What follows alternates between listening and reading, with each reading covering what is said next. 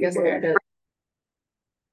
okay, so this week's parsha is Parshas Kisavai, and in Perek Chavav, Pasuk Yud Ches and Pasuk Yud Tes are what we're going to focus on, and we're going to see the details of the pasuk and of Rashi. We're going to learn so much just from the words of the pasuk, of the psukim. So in Pasuk Yud Ches, it says as follows: V'Hashem ha'emircha hayayim, and Hashem has distinguished you today, liyos loy la'am segula, to be for him a treasured people, kasher diber lach, as he spoke to you, v'lishmar kol mitzvaysav, and to observe all his commandments. And then in the next pasuk it says as follows: Ulasitcha elyon al kol hagayim, and to make you supreme over all the nations, asher asa, that he made, l'shila u'l'shem l'seferes, for praise, for renown, and for splendor, v'liyoscha am kadosh la'Hashem elakacha kasher diber. And so you will be a holy people to Hashem, your God, as he spoke. Okay. Every pasuk in the Torah is like this. I know, but some are more like Oh, you mean with that regard? Yeah. So this is packed with lessons. It's incredible. So if I was to summarize pasuk Yud Ches in 2 words, pasuk Yud Ches is talking about Am Segula. We are a treasured nation. And Pasuk Yud Tes, if I was to summarize it in 2 words, taking the words straight from the Pasuk, is Am Kadosh, you are a holy nation. Now, if you go into Rashi, on the bottom, very, very interesting. Rashi 18, it's the last line of Rashi on this in the English Chumash here. Kasher diber lach, as he spoke to you, V'yisem li segula, you will be a treasure to me. So Rashi is saying, you're going to be a treasured nation, like Hashem already told you. Where did Hashem tell you? If you go to Parshas Yisrael, before the giving of the Torah, Hashem already said it over there, and it gives you, V'yisem li segula, it repeats, it gives you the exact source. You will be a treasure to me. And you see 5:6, the little note over there. Where is it coming from? Exodus 19:5, which is Yisrael. Okay. And when it comes to the next pasuk, where it says, when it speaks about a holy nation, what does Rashi say? So 19, Rashi 19, that you will be a holy people, etc., as he spoke. And he gives you a proof, and he says, Hashem already told you that you're going to be a holy nation. Where did Hashem tell you you're going to be a holy nation? V'yisem li kadashim, you shall be holy for me. He tells you we're in the past, has Hashem said this? And if you look, what's the source of that? That's Leviticus 20:26, which is a different source. It's from Parshas Kedoshim, at the end of Parshas Kedoshim. And that's the source that Rashi brings. Okay, so guess what? If you go to Parshas Yisrael, where it speaks about Hashem telling the Yidden that you're going to be a treasured nation, immediately following that, there's songs about it. Immediately after Hashem says, you're my treasured nation, Hashem says that you're going to be a mamlechas kayanim, a kingdom of priests, v'goy kadosh, and a holy nation. So if in Parshas Yisrael it speaks about that we're a treasured nation and a holy nation, why is Rashi kind of finding a different source for, when did Hashem tell you you're going to be a holy nation? Oh, that's from Parshas Kedoshim. Why won't he take from Parshas Yisrael, where we're speaking about the treasure nation? In Parshas Yisrael, it speaks about a treasure nation and a holy nation. Here it speaks about a treasure nation and a holy nation. Why is Rashi pulling away from Parshas Yisrael and finding a different source to tell you that Hashem already told you, you're going to be a holy nation. We're in Parshas Kedoshim. Now, Rashi had three options. A, he could have given you the proof from Yisro. Over there in Yisro, it says that you should be a holy nation. B, at the end of Parshas Shmini, it also says be holy. And three, in the beginning of Parshas Kedoshim, it says be holy. So Rashi had three other chances, three other proofs, three other times where the Torah mentions be holy before this time, the end of Parshas Kedoshim, and Rashi specifically choosing the fourth time it says in the Torah to tell you, oh, this is where Hashem said you should be a holy nation. So that's just one of the questions. Okay, so the answer is from one word. In the pasuk, we're going to find the answer. If you look at pasuk Yud Ches, it's actually two letters. A two-lettered word in pasuk Yud Ches is going to give you the key to this whole answer.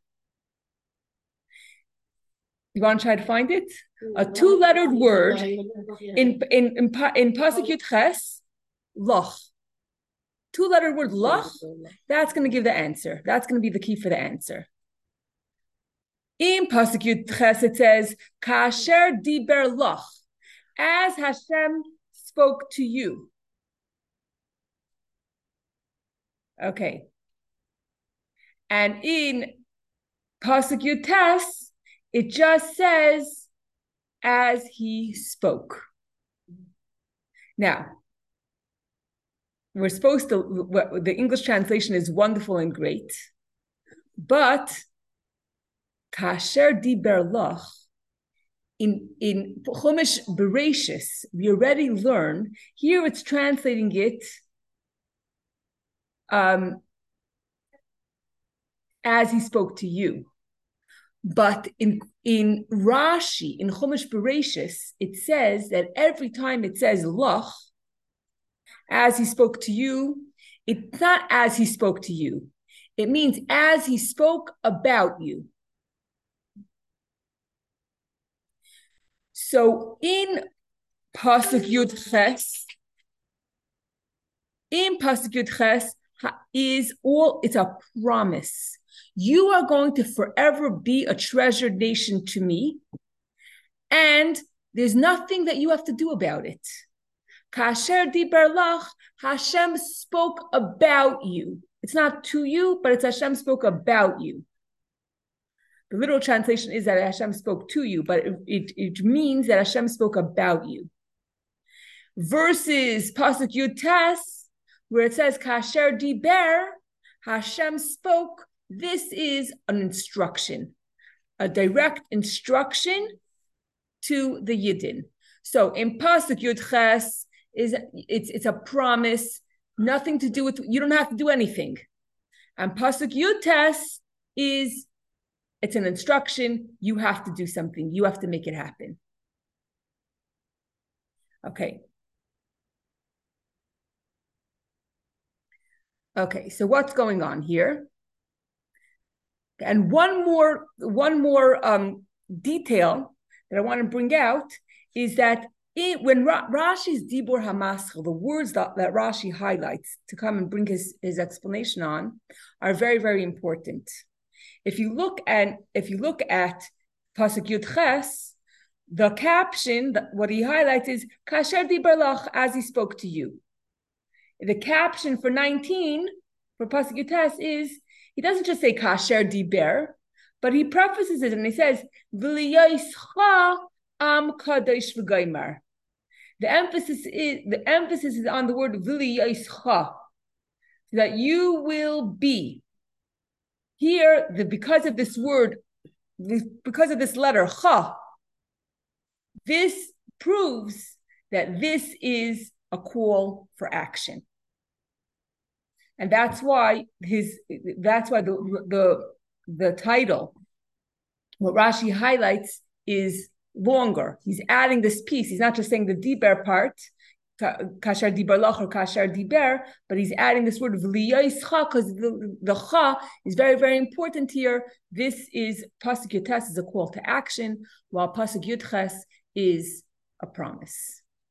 Okay, so what is going on here? Okay. So let's look at the flow. We know that pasuk yudches is a promise, right?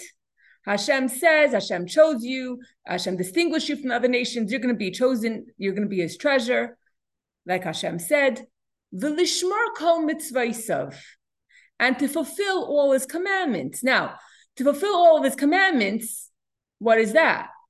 That's action, right? And then the next pasuk, which is all about instruction, right? What does it say? That Hashem, what's that? It's talking about what Hashem is going to do.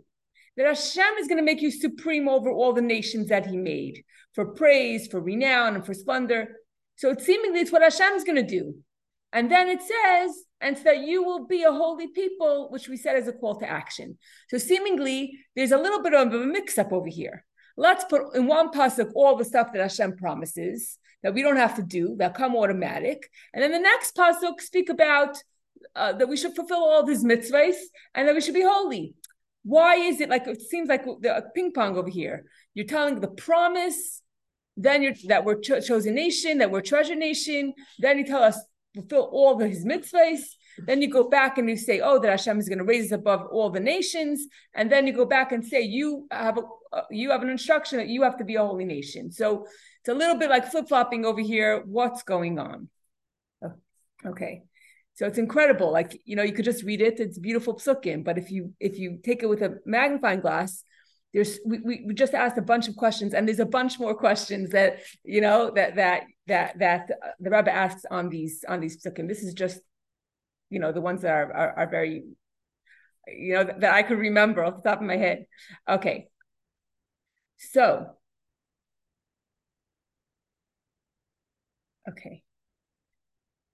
what's going on here? A king, the Torah brings a parable, a mashal of a king. A king, perfect for Elul and for Rosh Hashanah, because Rosh Hashanah is all about crowning Hashem as our king. And Hashem's in the field, answers all of our requests.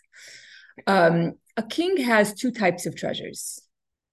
There are treasures that he needs to run his country, right? To just the everyday operation of what the people need. Then there are treasures that are hidden in a vault. They're locked up. No one could see it. But he knows it's there. He knows it's there. Not only does he know it's there, he takes the pleasure of going into his treasury room or opening up the vault and just looking at, touching, feeling, enjoying the sparkling gems. But he's the only one that has access to it. No one else sees it. No one else could touch it. It's only for the king. Now, so as we said, some of the jewels, you could take a jewel and put it in the king's crown. You could put it in the king's ring. That's for display for everyone to see. Or maybe it'll make the people be afraid of you, of the king. That's for that's for everyone to see. But there are treasures that no one's going to see. And that is what we are compared to. The Jewish people are Hashem's treasure, not the one that's on display in the king's crown, but rather we're the treasure that's locked up in the vault, hidden. And you know what? It may never come out. It may never come out. It may just be there and we'll never see it. Then there could be a case of an emergency where there's an enemy and there's a war effort. And then at that point, the king opens up his treasury, and there are gems there and precious stones that could be seen there for generations. And the king just opens it up and literally, it's almost like wasteful, pours out onto the streets just to be able to win the war. So it could be that it could come out, but it could be hidden away. No one will ever see it. No one will ever be able to enjoy it, look at it, touch it, anything like that. Okay, So, okay. So those gems that only the king could see, that only he could enjoy these shimmering gems, this is not the gems for the people, for the nation, for someone else, for another purpose. They may never be used. And you could say, what's the purpose of a gem sitting in a vault? Never seen, never used, right? But those gems elevate the king in the most internal and personal way. It's not for anybody else. It just, when the king is looking at these gems, touching them, feeling them, enjoying them, and he knows that no one else has access to it, it reminds him how special he is. It reminds him that he's a king. No one else has access to this but me. And it's not for any other purpose. It's not to help anybody. It's not to pay for anything for the people. It's just for the king's personal pleasure. That's it. There's no ulterior motive. There's no other purpose. Just it exists just for the pleasure of the king. So what? Yes, this is all of us sitting here. We're the treasure. We're the treasure. So all the other nations of the world, they are here for a purpose. They are here with 7 Noahide laws. They are here for the purpose of serving the Jewish people. It may not be apparent right now, but they're here to keep these 7 mitzvahs and to make this world a moral place. For everything that they do and everything that they're here for is not for their own sake, but it's for another purpose. It's for the purpose of why was the world created? In the beginning of Chumash Bereshis, Beis Reishis, for 2 things, for the Torah and for the Yidden. So that's the purpose of creation is for the Torah and for the Yidden. Everything else is to serve that. But the Jews are different. We're not created in order for so that something else, at our core, a Jew, his purpose is just to be Hashem's treasure. End of story. Before Torah, before mitzvahs, just the existence of a Jewish person is giving Hashem pleasure, much, much more than the pleasure that a king will get from sitting in his treasury and feeling and enjoying and looking at and touching his shimmering diamonds. And we're doing good. What does that connect to the questions you asked before? What are the promises and the actions for the law? How does this connect? So we are Hashem's treasure. It's a promise that we're Hashem's treasure without having to do anything. It's not a call to action. You don't have to do anything. You give birth to a Jewish child. Without the condition. You gave Hashem incredible pleasure. There's the Chabad Rebbetzin who I'm in touch with in France. She's asked me which teaching she asked me which teaching I'm doing. She wanted to, she was also debating. She said, oh, the one about the gates really spoke to her, but the one about the gate is really about last week's parsha, because the way the project is that it's one teaching from last week's parsha, one teaching from this week's parsha. And she said, oh, it might speak to my teachers. She's a principal of a school. So I said to her, I didn't really learn the other one about the gate, but this is great for teachers to know the value of your students before they do anything. Realize what you have. I'm saying when you send your kid to yeshiva, whichever age, however hard it is to get in, but you want the teacher to realize, this is my treasure, this is my diamonds, this is my, how much we invest into our kids. They're our most precious possessions. It says in Hayom Yom that a Jewish person's wealth is not is not money, but it's Jewish children that go in the right way. So these are our treasures, and if we hope our greatest hope on the first week of school, or that the teachers, the principals, the administration will see our children as our treasures, because that's really what they are. Amen. I And each almost have a visual like taking you to the schools and you speaking. I don't know why that's coming. I would take you everywhere. No, I'm saying Right, this whole thing is backwards, that I have to beg on my hands and knees for the school to take my kid. If I offered you a diamond, would you say, call me back in 3 months? I'll see if I have space in my treasure box for you. You know what I'm saying? But if we saw the children for who they are, it's just the pleasure of that Hashem gets just from this Jewish child being on this earth. Right. And the lesson, the Rebbe brings down this lesson at the end. The Rebbe says it teaches us this. The lesson here is all about Ahavas Yisrael, to love another Jew. And we're coming to Chai Elul. Chai Elul is the birthday of the Baal Shem Tov and Alter Rebbe. The whole mission of the Baal Shem Tov was to bridge the gap between the great Torah scholars and the shoemakers and the tailors, the simple Jews, and to show that their Tehillim, the preciousness of the Tehillim of someone, of a Jew who only knows how to read barely, So to push it, to see the treasure and the value of every Jew. And there's a very, very famous story of the Rebbe. The Rebbe was already, very older age, and the Rebbe would stand for hours and distribute dollars to people on Sundays. And a woman came to the Rebbe and she said, how do you have kayach? You're 80, 90 years old to stand on your feet for 5-6 hours every Sunday and give out dollars. How do you not get tired? At least sit down. And the Rebbe said, when you're counting diamonds, you don't get tired. The Rebbe truly saw the diamond inside of us. The Rebbe truly believed in us. The Rebbe saw our infinite power. And he had no problem standing for 5-6 hours giving dollars because he saw that. So we have to see it. The teachers have to see it. We have to see it in our.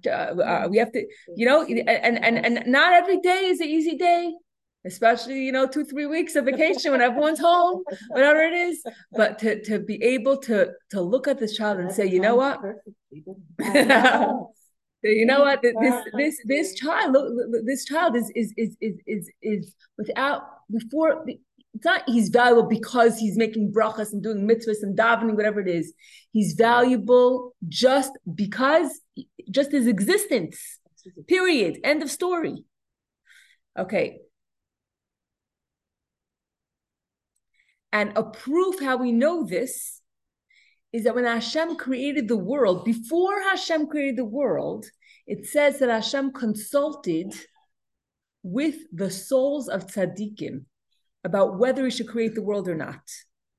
So the souls of tzaddikim existed before creation. Why did they exist? There wasn't a world.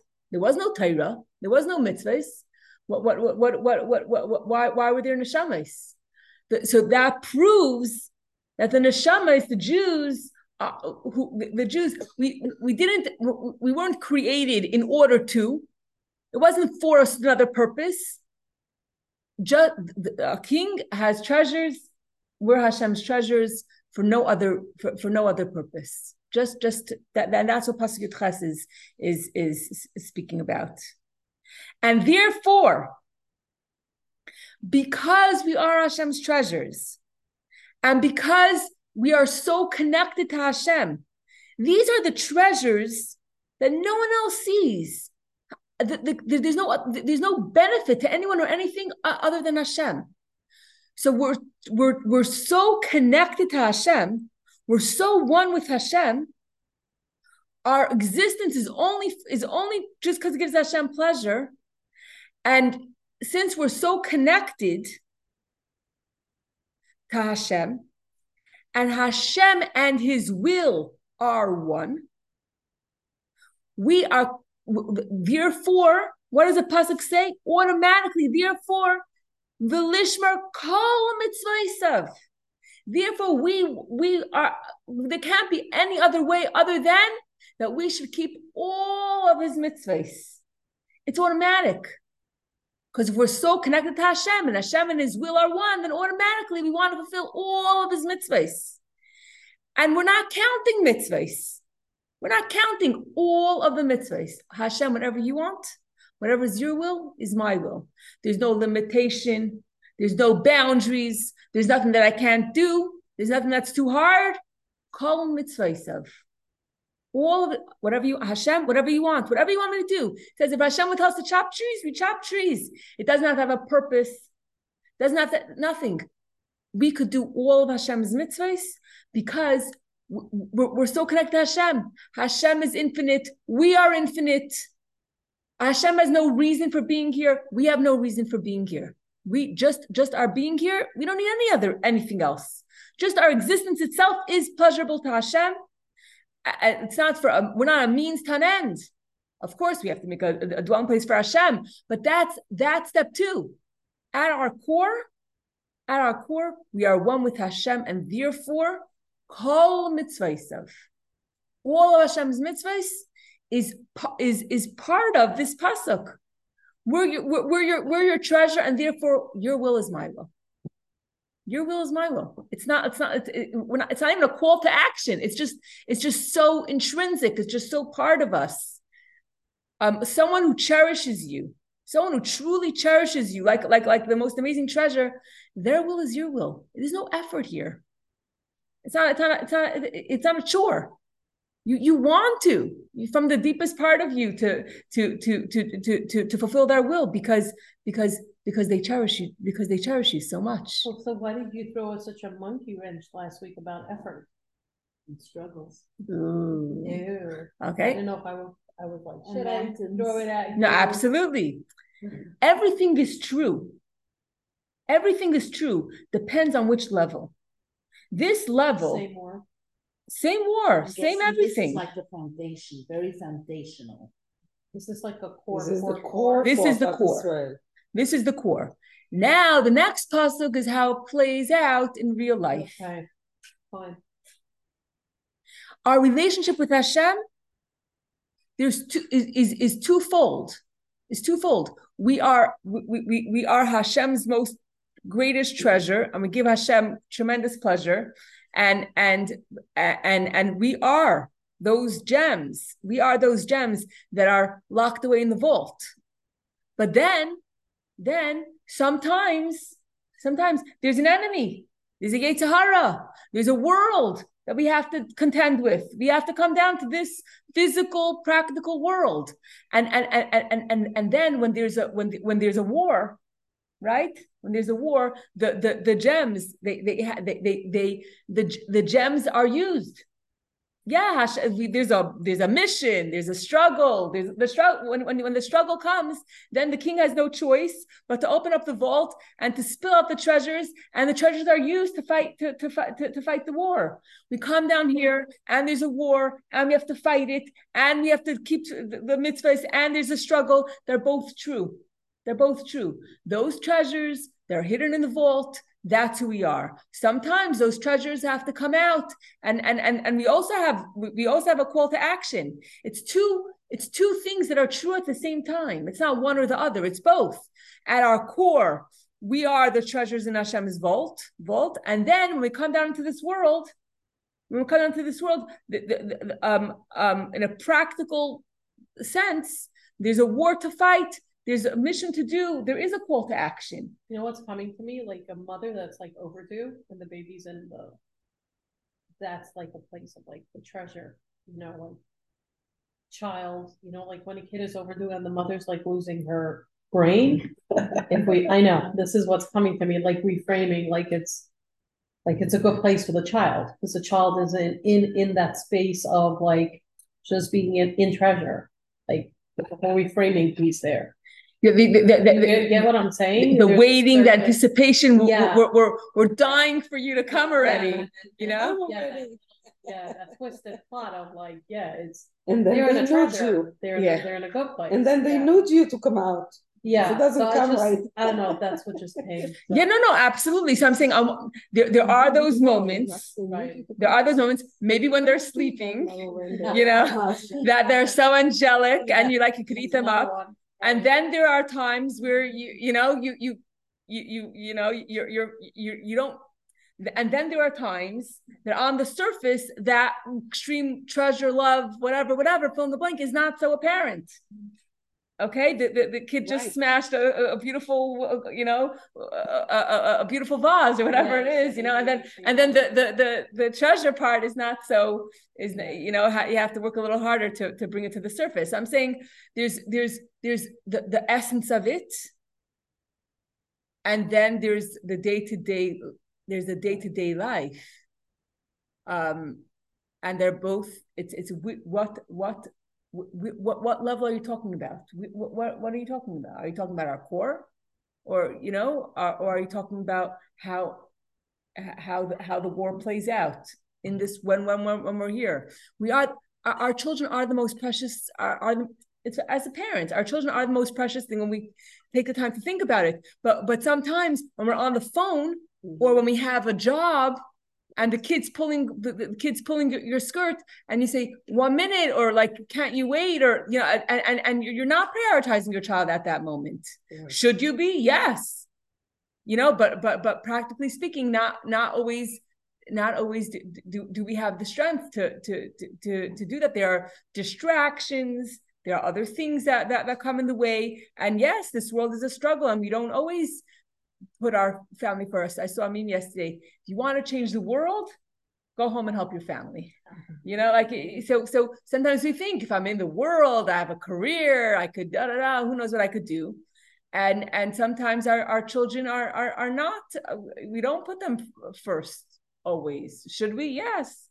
But my daughter-in-law mouth when she asked, I don't know where to place our priorities. You told her, go to the one who needs you the most. Yeah. Wow, I don't even remember that conversation. Because I use that so much in my. I have another question. What if the husband is involved and the kid? Who's your treasure first? Who do you go to first, the kid or the husband? Ooh, that's a good one. That's a good one. So the teacher said the husband comes first. But in reality, sometimes when you're an adult, you maybe could wait. Yes. and then you can ask the question, jealous. And then ask the question even more: what comes first, you or your children? Oh, okay. Well, I wasn't even going down there, but yeah, we can explore that. So what do they tell you on the plane? Right? They tell you, put the mask on yourself first, right, and then on your child. Right. You have to be emotionally healthy. If you never take the time for yourself for anything. That's why some people might work. They might work because they need it for their own sanity. Right. Right. Not that they're not have to work. They just. You have to be emotionally healthy in order to take care of your family. So I remember vaguely, I think it was from my aunt. She said, in the morning the kids come knocking on the door. Mommy, we need you. What are you doing? And the mother replies, I'm making a mommy for you. I'm preparing to be a mommy. If it means I have to daven, if it means I have to do my exercise, it means I have to get dressed, it means I have to take a shower, it means I have to go to the bathroom, whatever it is. I'm preparing the mommy for you. Very nice. Very nice. Mm-hmm. It doesn't mean that every single second I have to be there for every kvetch. Right. But, and it doesn't mean that we, sometimes we have to let go. But we have to be able to be a person in order to give. Right. You have to have to what to give. Now I'm going to say about the mothers going to the bathroom, like that's the hardest part when the kids are whatever. I was 10 years old and I was knocking on the door. The bathroom, my mother goes, I give my sister a haircut. If you didn't cut her hair, go away. I cut her hair. And that's why I moved here. Yeah. I did. I cut her hair this way and I just cut her hair. Oh my gosh. Oh my gosh. It's dead when it hurts. You know what I mean? Like it doesn't go back and it's at 10 years old you cut hair? Yeah, you know. Oh gosh, I was But I was just like, wow. Or the kid itself cuts his own hair. Yeah. If there's no blood, don't call me. Just a joke. Okay. Okay, so that is how we are at our source. Now we're going to talk a little bit about how we are in this real world. Okay, and I'm putting real in quotes because the truth is pasuk Ches. That's the core. That's the real thing. But how does this play out in this world? Okay, so what's happening here? Very interesting. When it comes to speaking about being holy, the reason why Rashi is taking the proof from the fourth place that he can is because specifically in the fourth place is where it speaks about being a holy nation, specifically a nation. A lot of times, the previous times, Hashem is talking about you be holy as an individual. But here is a call to action to be holy as a nation. Not just worry about yourself, but the whole nation has to work together to be holy as a nation. And it says, Am Kadesh, V'liyoischa, call to action, you should be Am Kadesh. You have to worry and make sure that not just you're holy, that everyone's holy. Someone reached out to me yesterday, she asked me for advice. She said, what should I do? My 10-year-old son is going to yeshiva, and over there he's learning bad language. And my son says, well, if you don't like a bad language, then don't send me to this yeshiva. This is what the child says to the mother. But we have to turn things around. You have to turn things around and say, no, it's not just about you having a good language. It's about you influencing your friends. And I said to her, Am Kadesh. I said to her, we have to be a whole nation. We have to teach our children. We have to teach. Forget about. Besides that, we have to see our children as treasures, and the teachers have to see ourselves as treasures. The kids have to see themselves as treasures. If you know that you're Hashem's most precious treasure, you're gonna use bad language. I mean, it doesn't make sense. It doesn't make sense. If you realize who you are, that just your existence is giving Hashem pleasure, why would you? Why? It's so unnecessary. It's so unnecessary. What are you doing? Why? What's the purpose? What are you doing to speak bad language? So to empower our children, not just you be good, you be the goody of your class. No, the whole vibe, the whole atmosphere should be one of, wow, Hashem chose us from everybody else. And we're going to see what that means, that everyone else is here. Everything is here for a purpose. The fact that there's a plant, a tree. A tree is not here just because there needs to be a tree. A tree is here so that it could give shade, so that it could give fruit, so that it could. Everything is here for a reason. The only thing that's not here, that essentially is here just because, is the Jewish people. There's nothing else. We're the only ones that came from Hashem's thought. We didn't come from Hashem's speech. We came from Hashem's thought. We're one with Hashem. So when a child realizes the infinite value his infinity, he's literally, he can do anything. Call mitzvahs. Call mitzvahs. You could keep all the mitzvahs. You're such a high. It's not classy. It's not classy for you to speak that way.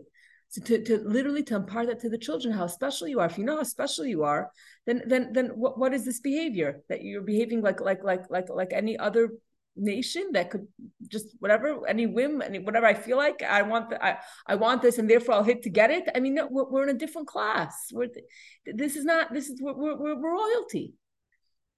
Okay. So therefore, it's specifically bringing this proof that we should be a holy nation. That's why Rashi is bringing this proof, because in Kedashim, the end of Kedashim is where Hashem is speaking also about a holy nation. Okay, now everything else that it says in this pasuk before, what does it say? That Hashem is going to make you supreme over all the nations that he made, that right? For praise, for renown, for splendor. Guess what? In the haftarah of this parsha, it's incredible. It's incredible what it says. So I didn't print it out, but if you look at the haftarah, in Pasuk Yud Beis, of this week's Haftarah, if we're saying that this verse 19, is an instruction, it's an instruction for us, and guess what? It's an instruction for all the nations of the world as well, which Hashem is going to make us, raise us above them. And what does it say? The Haftarah is on page 412 in this particular Chumash. And verse 12 says, for the nation and the kingdom that will not serve you shall be lost, and the nations utterly destroyed. Could you believe that? This Haftarah is talking about the times of Mashiach, because we're still in the 7 weeks of comfort. After Tisha B'Av, there's 7 weeks, so the Haftarah is of comfort. And Hashem is telling you what's going to happen when Mashiach comes. When Mashiach comes, you always ask, what's going to be with all the other nations of the world? Very simple. It says it right here. For the nation and the kingdom that will not serve you shall be lost, and the nation is utterly destroyed, which means when Mashiach comes, if there's a nation that says, I don't want to serve the Jews, they are going to be destroyed. You could ask, destroyed? I mean, that's a little bit, fanatic over here. What do you mean destroyed? What did they do wrong?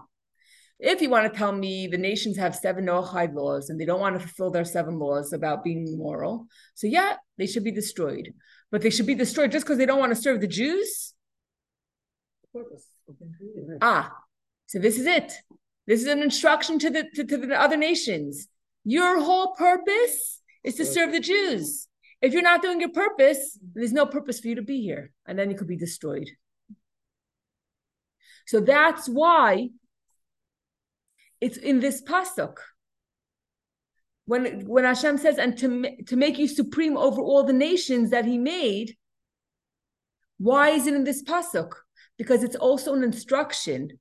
It's also an instruction to the other nations that they are here to serve us, whether they see it clearly right now or not. It'll become apparent when Mashiach comes. But we are the chosen people, and we are supreme over all of them. And what do we need to do? We need to be holy. It's a call to action. All the nations eat. They all sleep. They all do things for entertainment. We also eat and sleep and do things for entertainment. But we have to be holy in how we do it. We eat in order to serve Hashem. We sleep to have energy to serve Hashem. We have entertainment for emotional health, that we should be able to rejuvenate ourselves to serve Hashem. It's a whole different ball game. Why does the non-Jews, there's a story, I don't remember all the details, but they drink today, they eat today, and they make money so that tomorrow they can eat and drink again. It's not about serving a creator. It's about serving themselves. And for us, it's not about just happiness, just to be happy. It's our purpose is to be holy, and we have to act holy. But how do we act holy? By actually fulfilling Hashem's commandments, and by being a light unto the nations, which also is in this week's Haftarah, that we should be a light unto the nations. Okay. And the difference between the Yidden and the Goyim, the fact that the Yidden have 613 mitzvahs and the Goyim have 7, it's not just a difference in an amount, in quantity. It's in quality, of course. The people who are limited, you could only give them a certain amount of mitzvahs to do, and that's it. They're limited. You can only give them a certain amount. But for the Yidden, because we're unlimited, because we're infinite, therefore, we have so many more mitzvahs, and not just in quantity, but in quality. It's a whole different story, that even if that we're so connected that it's not just I'm doing it because I have to do it, but rather kedoshim. I'm not just doing the mitzvahs, but I'm making myself holy. That means the ice cream is kosher. If I eat the ice cream, then I didn't do anything wrong. But it's not just about doing the right thing. It's about being holy. It's going to the next level. It's doing what Hashem wants, doing what Hashem wants in an infinite, most beautiful, holy manner. Because we're infinite, so we can have an infinite amount of mitzvahs, and we're unlimited. Okay. Now, this is a beautiful, beautiful teaching. Now we're going to talk about Tanya for a few minutes. What is it talking about in Tanya? Seemingly no connection. It's telling you that if you're davening, and in the middle of davening you have bad thoughts, machshava zara, a negative thought to do something wrong, or just machshava zara, strange thoughts that come to you in the middle of davening. So remember, all these parakim of Tanya are all like to get you emotionally healthy, that don't be sad about it, because sadness is just going to pull you down and cause you to. And once you're sad, then you need to do something to feel good, and then the thing that you do to feel good is even worse than the reason that you were sad in the first place, and that whole vicious cycle. So the situation in this chapter of Tanya is that you're feeling sad because you had a negative thought or distracting thought in the middle of davening. That's what the chapter is addressing, and there's different ways of how do you deal with it. So the answer, what to do, is to ignore the distracting thought and just try to daven with even more kavana. Don't touch it. Don't deal with it. Don't have a conversation with it. Ignore it. That is the go-to tool for how to deal with distractions during davening. Now, the Baal Shem Tov and the Alter Rebbe says, don't make the mistake, because the Baal Shem Tov says that if you have a distracting thought, face it, deal with it, find its source, and you should confront it. So Alter Rebbe says, don't do that, because when the Baal Shem Tov was talking about that, he was talking about tzaddikim, not about beinanim. So someone once said to Rabbi Shei's Tab, he said, I can't follow the Tanya because the Alter Rebbe doesn't see eye to eye with the Baal Shem Tov. And so Rabbi Shei's Tab said, I know exactly what you're talking about. It's the Alter Rebbe was a big chassid of the Baal Shem Tov. If anyone knew what the Baal Shem Tov meant, it was the Alter Rebbe. So the Alter Rebbe is telling you what the Baal Shem Tov said, to confront the challenge, to confront the evil, that is for a tzaddik. Because if you are drowning, you can't save yourself. When you're in jail, you can't free yourself. When you're the one that's having the not good thoughts, you can't free yourself. You cannot battle it. But if you're a tzaddik, his machshava zaras comes not from him. It comes from the other people around him. Their machshava zaras are coming into his head or whatever it is. So he's on dry land. If you're on dry land, then you could deal with the 600-pound gorilla. But if you can't go into the cage with a 600-pound gorilla, it's not going to work. You're not going to win. You're going to make yourself filthy. If you fight with someone who's filthy, you're going to get filthy. So Alter Rebbe says, no, stay away. You have struggling and davening. Don't be sad. Be happy. Why? Because since your davening is so precious, you're doing the right thing, and therefore the side of evil, the evil inclination, can't handle it. And it means if you're having distracting thoughts, it means that your davening is so good that the evil inclination has to come and mess with you because you're being too good. So be happy. Don't let it in. Don't let it in. Ignore it. But don't be sad that you had distracting thoughts or negative thoughts or thoughts to do something wrong, but rather celebrate it. It means that my davening is so amazing that the Yetzer Hara has to come and try to stop me because I'm being so good. It's a good way of making yourself feel good. It's not making yourself feel good, it's keeping yourself from doing bad. Right, but if you're being distracted when you're dominating, so you move on. Just move on. oh, you move on. But I'm just saying, but you're being distracted. Yeah, but if you're gonna think about it, you'll be even double distracted. Right. You'll be drowning. Just move right on. Yeah, someone gave advice. I don't think Rabbi Sheistab accepted it. He said, if it works for you, fine. You know, everyone should do what works for them. But like, if it comes into your head, I have to pay the electric bill, write it down on the paper, pay the electric bill, and then move on. So Rabbi Sheistab didn't even want to, like, you know, do that. But if that works for this individual person, then, you know, then go right ahead. If that can free, will that free you from that thought, or will it just make it more strong now that you actually wrote it down? I don't know. So everyone's different. Depends on the person. But for example, someone who was an alcoholic, right? So even if he's in recovery or whatever it is, it's been 20 years, but he always, you can't just say, deal with it. You know, here's a cup of wine, look at it and deal with it. You can't. There's some things that you have to know that I can't touch it. It's not like I could in 20 years from now, I'll be able to drink the wine in a healthy way. No, I cannot. I have to stay away from it. I have to completely stay away from it. So the same way, when the evil, negative, distracting thought comes into your mind, we don't have the tools. The truth is, and Rabbi Sheistab says, which was all about last week's parsha, that even in the vinegar comes from the wine.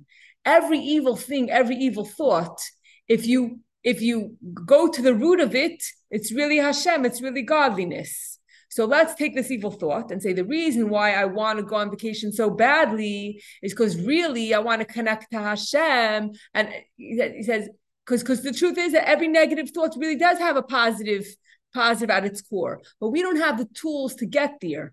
We don't have the tools to fight with the 600-pound gorilla. We don't have the tools. So therefore, don't touch it, ignore it, leave it alone. That's the advice. And what should you do? Instead of fighting the evil, work on trusting Hashem in your daily life. Work on connecting to Hashem, and then once you get connected, then it will be the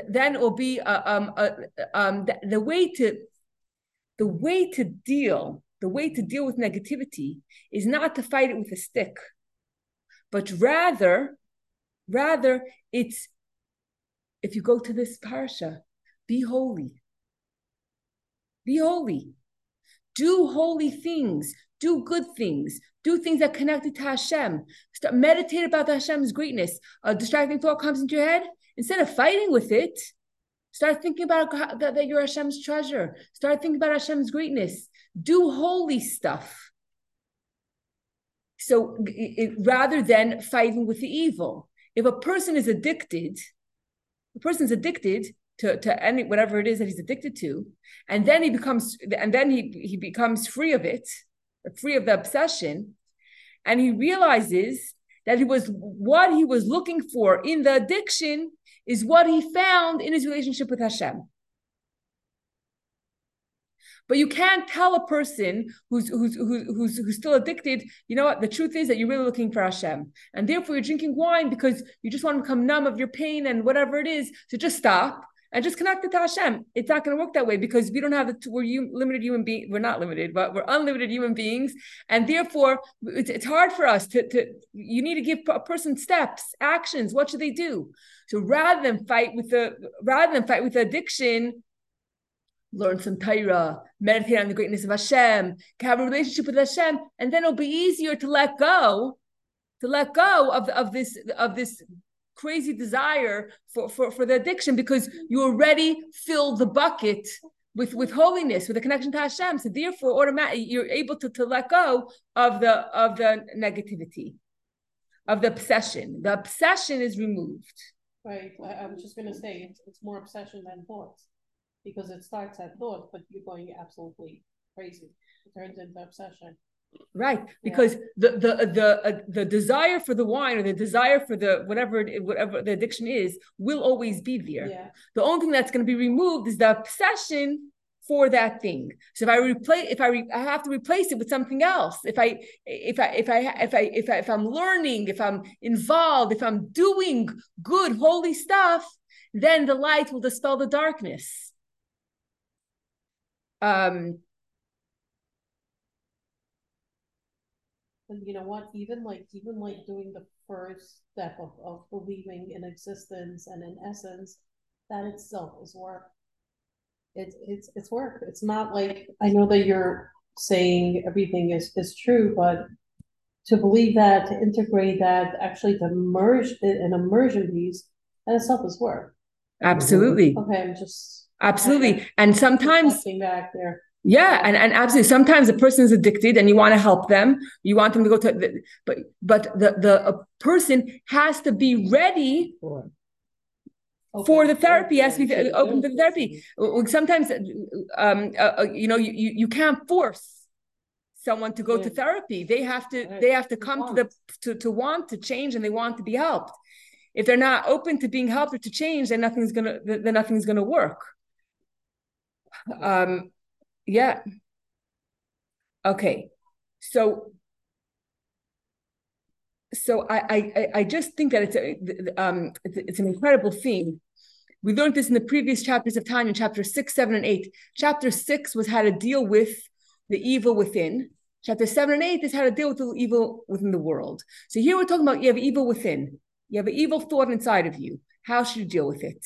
And then chapter 7 and 8, we spoke about there's two types of evil, or klipa, or a shell, or something that's not apparent. Its holiness is not apparent. There's klipas naiga, which is the holiness is not apparent, and then there's gimel klipas atmeis, which is that it's tied down, it's forbidden, and it's tied down. For example, a ham sandwich.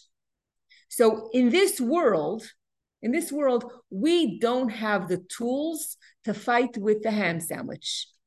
I could take the lemonade. Lemonade is klipas naiga. Lemonade.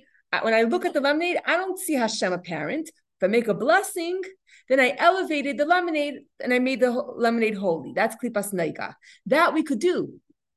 You see, what did I say? I can make it holy. V'isam kadashim, be holy. That you want to know how to live your life? You want to know this? Look at the Chumash. You want to do take klipas naiga, and v'isam kadashim. Make the lemonade holy. But then there are things that, like a ham sandwich, or things that are forbidden.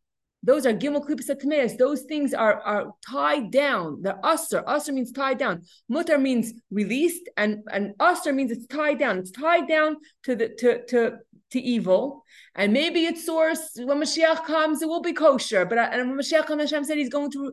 Hashem says He will remove the evil from the world. It's not going to be us, unless a person is a Baal Tshuva and his sins become merits, and he's able to, which is a very, very high level, the level of a Baal Tshuva. That is only a Baal Tshuva could take the ham sandwich and elevate it. But for the rest of us, be some kedoshim. Deal with holy, pure, good stuff. Don't fight with the darkness. Don't make yourself dirty. Don't make yourself filthy. You have an evil thought. You have a negative thought. Ignore it, and put more concentration into your davening. Think about the greatness of Hashem. That's what you should do. Step one is v'isam kedoshim. Don't touch it. If it's forbidden, if it's evil, if it's forbidden and it's evil, don't fight against it. Rather, put more effort, do more holy stuff, find other ways to connect to Hashem, learn more, do more, connect more, holy stuff, elevate whatever you can. Don't bother fighting with the evil. Now, the Alter Rebbe continues and he says, if it doesn't work, you're having thoughts that are negative, that are evil, and you're trying as hard as you can to ignore it, but no matter what you do, those thoughts won't go away. And you can't deal. What should you do? So step one, or the the best case, the best thing that you could do is be holy and don't ignore it. If you and the best thing is ignore it. But if that doesn't work for whatever reason, then you have to go to plan B. Plan A is ignore it and be holy. Plan B is make yourself humble and ask Hashem for his mercy and tell Hashem, my soul is part of you. I am your child. And therefore have pity on my soul and get rid of these negative thoughts. And as I'm reading this, I'm saying, this is Am Segula. I'm your treasure. I'm your treasure. Plan A, okay, it's a different order, but this was the aha moment. You take a parak of Tanya, it's all about davening, distracting thoughts. What's the connection to the parsha? But it's so clear. Plan A is be holy. Be holy, ignore it, don't fight with it, don't make yourself, don't get your hands dirty. And plan B, if that doesn't work, then go back to your core. Go back to your core. Not that the order is reversed, but go to your core. You see, from Hashem's perspective, Hashem is up here and we're down here, so to speak. So from Hashem's perspective, first he sees the treasure. First he sees our core. And then after that is how we are in this world. But we are looking down up. So for us, our order is first Visim Kadeshim. First try to ignore it and be holy. If that doesn't work, then go a step up. For us, the order is reversed. Go a step up and say, Hashem, I am your most cherished, valuable treasure that's locked up in your vault. And I'm one with you. And therefore, have pity on me and remove these thoughts so that I could be connected to you. Not because I want to have a good davening, but because just have mercy on my soul. Have mercy on yourself because I'm one with you. Wow, that's amazing. Wow. 156, Baruch Hashem. Okay. That's amazing. That's amazing.